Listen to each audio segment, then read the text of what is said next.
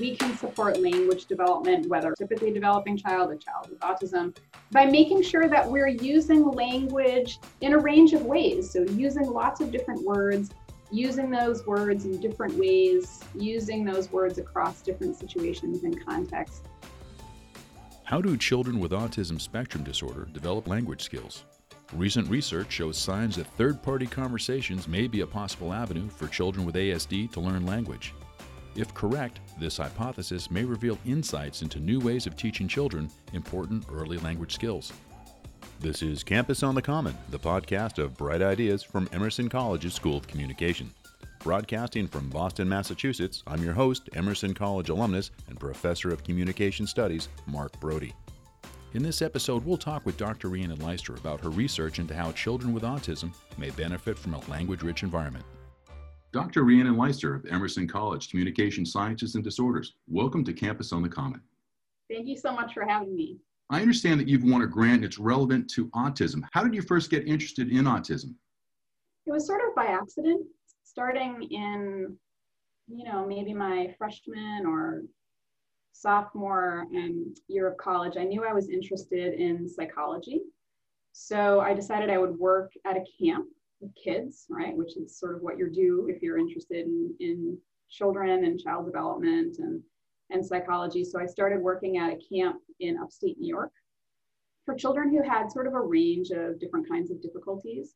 And it was a lot of kids with behavioral issues for the most part.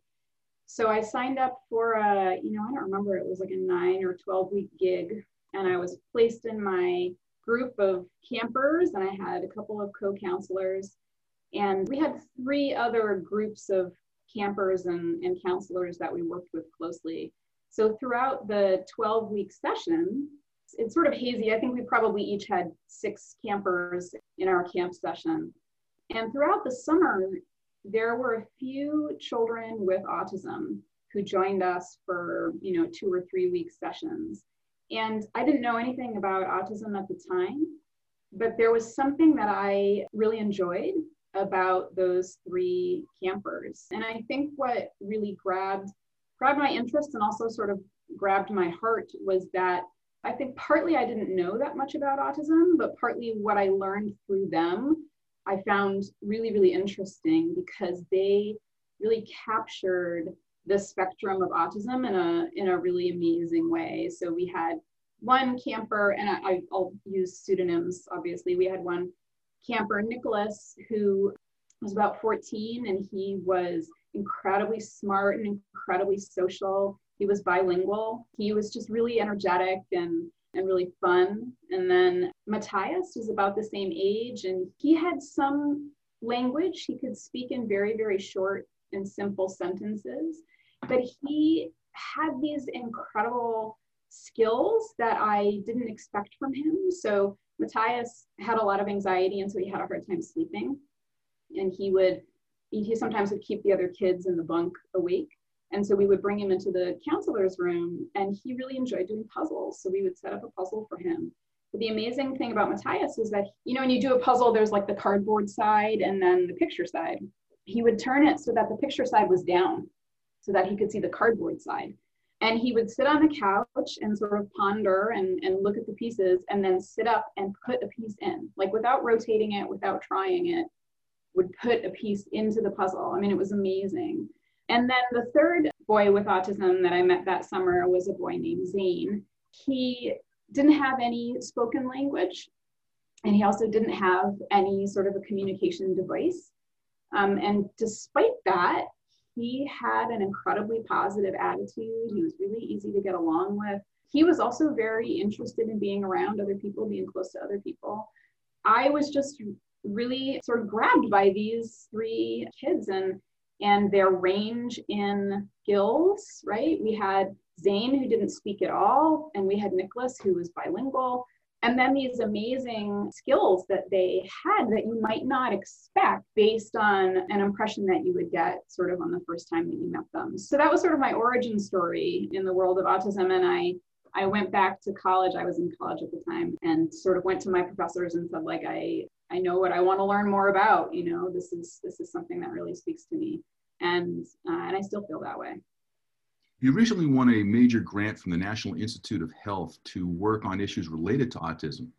I was hoping you could explain what the grant is for, the area of study, and what you're looking to accomplish once the study is completed.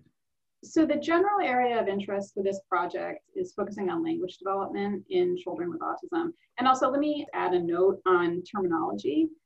So I have been trained in my graduate program and in my experience as a professional to use what's called person-first language, which means we refer to people with autism or children with autism. But there's a lot of disagreement in the world of autism and different perspectives on the ways that we should use language to talk about autism. People with autism often prefer to say that they are an autistic person. And so I just want to mention that here in the podcast, just to highlight that there are differences in opinion in how we talk about autism and how we talk about people with autism. And I sort of have a habit of using person-first language, but I do want to recognize that individuals with autism themselves may prefer to be called autistic individuals or autistic children, autistic adolescents, an autistic person. That's super helpful. And through this recording, if I make a mistake, please correct me, because I don't know what I don't know until I know, and this is how one gets to know. Thank you for the clarification. Oh, absolutely. And, I think if we had somebody who had autism here with us, what I would do is I would ask them, what do you prefer? Do you prefer that I refer to you as an autistic individual or a person with autism? And we don't have that opportunity to sort of ask about personal preferences here, but I just did want to mention that for the audience. So the grant is about language and autism. And the really interesting thing about language and autism is that when you look at the diagnostic criteria for autism, which are outlined in a very hefty manual of diagnoses, there's basically two symptom areas that define autism. So autism, or autism spectrum disorder, as it's now formally called, is characterized by impairments in social interaction. So that means difficulties in the back and forth of social relationships, difficulties in building and developing and maintaining relationships, difficulties in the communicative strategies that we use to regulate social interactions, right? Things like eye contact or facial expressions or gesture use. So there's that sort of cluster of symptoms, which is really about social reciprocity and social engagement. And then there's the presence of repetitive behaviors. That could be a really strong interest in a certain kind of object or a certain topic, or it could be routinized motor mannerisms or sensory interests. So those are the two domains that define autism spectrum disorder. There's really nothing in there about language. And yet, somewhere around 50% of individuals with autism have some kind of a language impairment. That number is very mushy, right? It depends on the particular study that you look at. And something like 25%-ish of individuals with autism spectrum disorder will remain minimally verbal even into adulthood, meaning they don't have that much spoken language.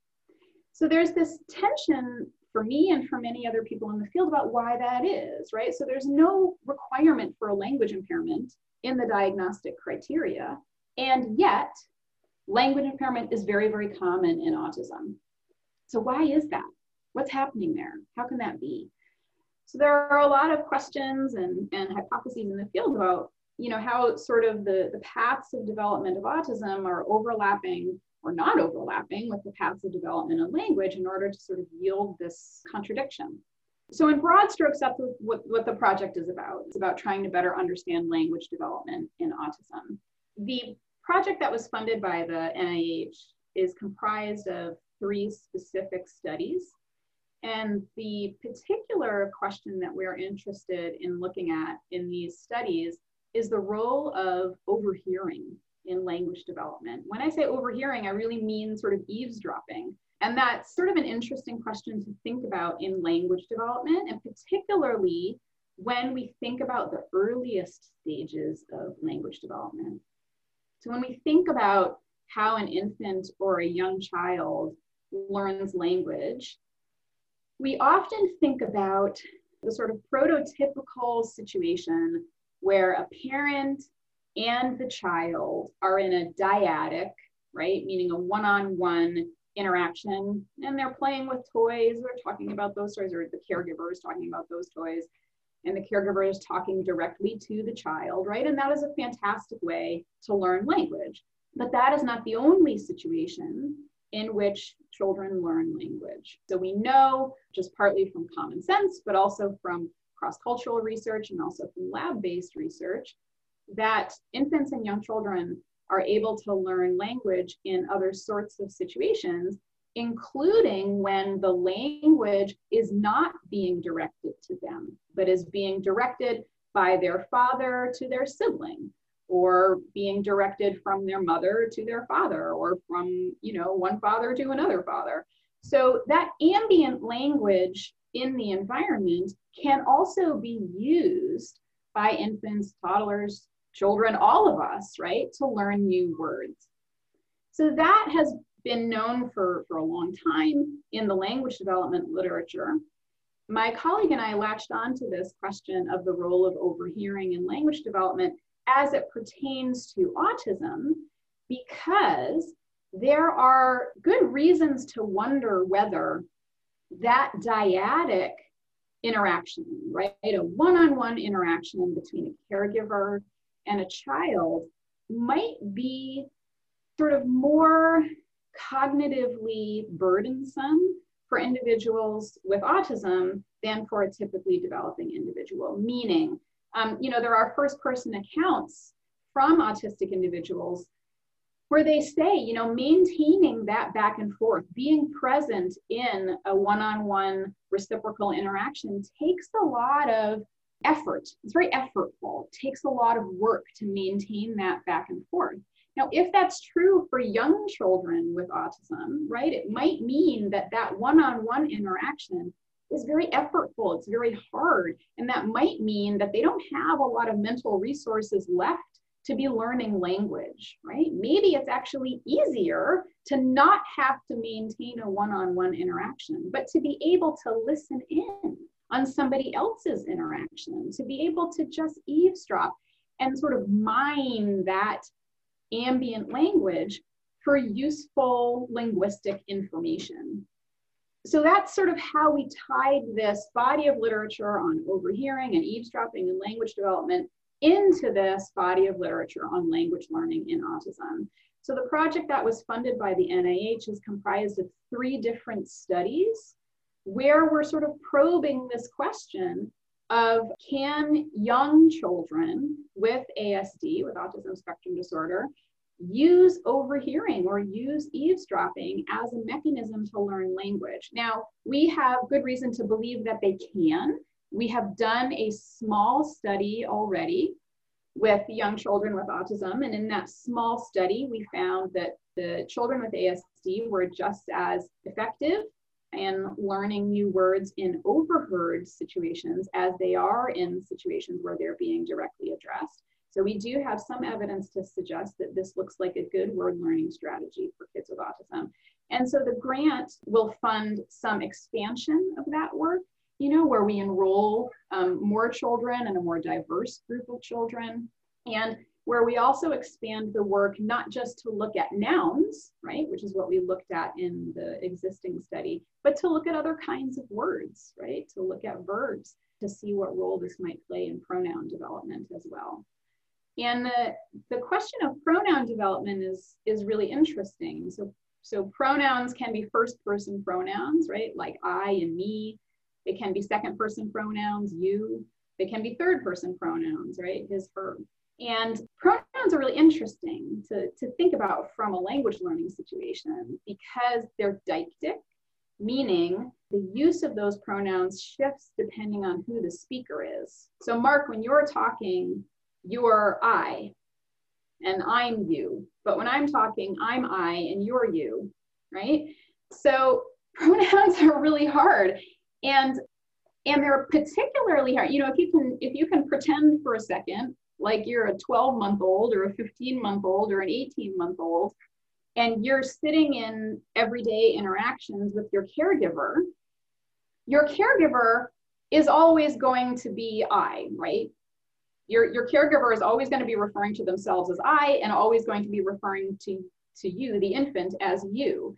And so as as the infant, you actually don't get to see in that one-on-one interaction the fact that pronoun meaning shifts if you're only in a one-on-one interaction. But imagine now that there's a sibling in the house, or imagine that there's another caregiver in the house, and you're able to see that when your father is talking to your brother, your father is I and your brother is you. But when your brother is talking, your brother is I and your father is you. So pronouns arguably are a unit of language that's better learned in overheard situations, because you get to see that the meaning shifts. And in fact, there is literature suggesting that second-born or third-born or fourth-born children learn pronouns faster than first-born children. And the argument is that because a second-born child, a younger sibling, right, is able to see how those pronouns are being used by other members of the family.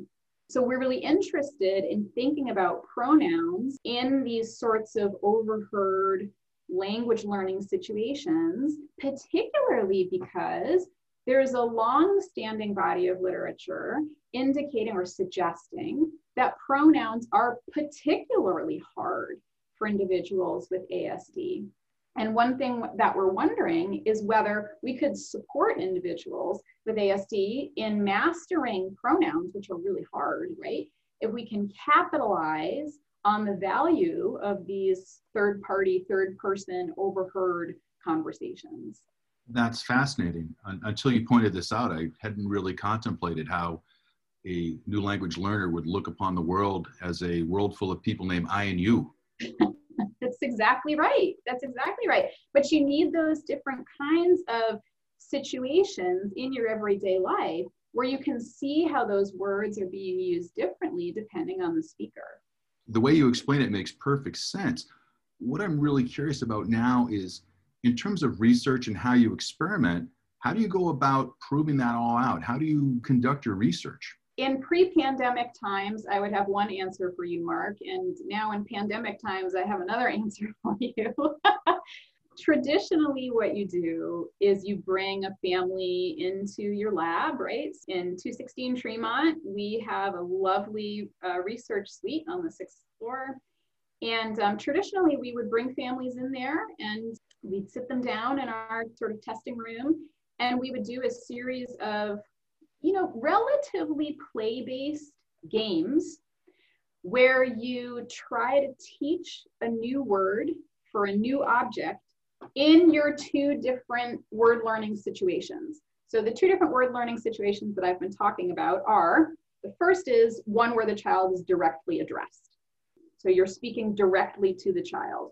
And in the other one, you're speaking to somebody else and the child is overhearing. So what we do is we have a whole slew of unusual objects for which kids are unlikely to have a name. And I'll tell you, that makes for some unusual Amazon orders, right? When you're shopping on Amazon or at a hardware store and you're trying to find obscure objects that young children are unlikely to have a name for. So, I can tell you some of the things that we use like a lemon press or a melon baller or silicone oven mitt that looks a little bit like a duck's mouth or something. These sorts of strange objects that are in a sense everyday objects, but for which children are unlikely to have a name. And you try to teach them a name for it. So you try to teach them that it's a modi, or you try to teach them that it's a toma. And for one object, you do that in a situation where they're being directly addressed by the researcher. And with another object, you try to teach them that word where the researcher is not talking to the child, but the researcher is talking to another researcher, a confederate, basically. And then you sort of test whether they learned that word or not. So you put the objects out on the table and you say, where's the toma? Where's the modi? You see if they can pick the object that you labeled. So that's what it would look like in pre-pandemic times. And now, of course, we've had to move it all online. So we have some incredibly dedicated research staff who are trying to probe the limits of Zoom and WebEx and all of the different platforms that we have to try to make it look like one researcher who is in Boston is in the same room as another researcher who's in New York, so that we can try to convince these kids who are watching from their homes in Oklahoma or North Dakota or wherever that they're sort of overhearing a conversation between two adults. I had a question. How can you tell if the participant is actually paying attention at all? That's a really good question. And again, my answer sort of varies depending on if you're talking about pre-pandemic or pandemic times. In pre-pandemic times, you could measure it in terms of whether they're sort of looking attentive, right? Are they sitting at the table and sort of watching the two adults who are there? So you can code where they're looking. We normally video record the sessions and we can code whether the participant is looking at the researcher or crawling under the table or running around, because these are 3 and 4-year-olds, right? So they're going to do what 3 and 4-year-olds do. Now, when we're going to be running this all virtually, we'll have to think about it in a sort of roughly similar way. We're hoping that what we're going to be doing online is interesting enough that the kids will be willing to sit in their chair at home and watch the Zoom screen. And similarly, we will be asking parents for permission to record the session via Zoom. And so we can similarly record where they're looking. But all of this, all of these metrics that I'm telling you about are all metrics of visual attention. They're just metrics of whether the kid is looking, which of course is not the same thing as whether the kid is listening.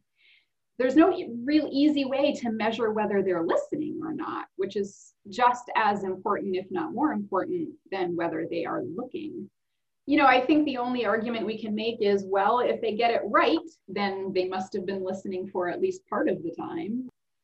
If they get it wrong, hard to know whether that's because they weren't listening in the first place or whether that's because they weren't able to, they were listening, but they weren't able to learn the new word. So that's a great question mark. And that's one that I've grappled with my colleagues for several years now. And actually, I was just talking with a colleague who's down in Delaware, and she was thinking about ways that we could better measure auditory attention, because I think this question of whether they're listening is a critically important question, and one that, I don't have a great answer to at this point, but one that we're constantly thinking about. When you look at the research, I understand it's applied to 3 and 4-year-olds. Could you or would you apply this to older children? Yeah, absolutely you could.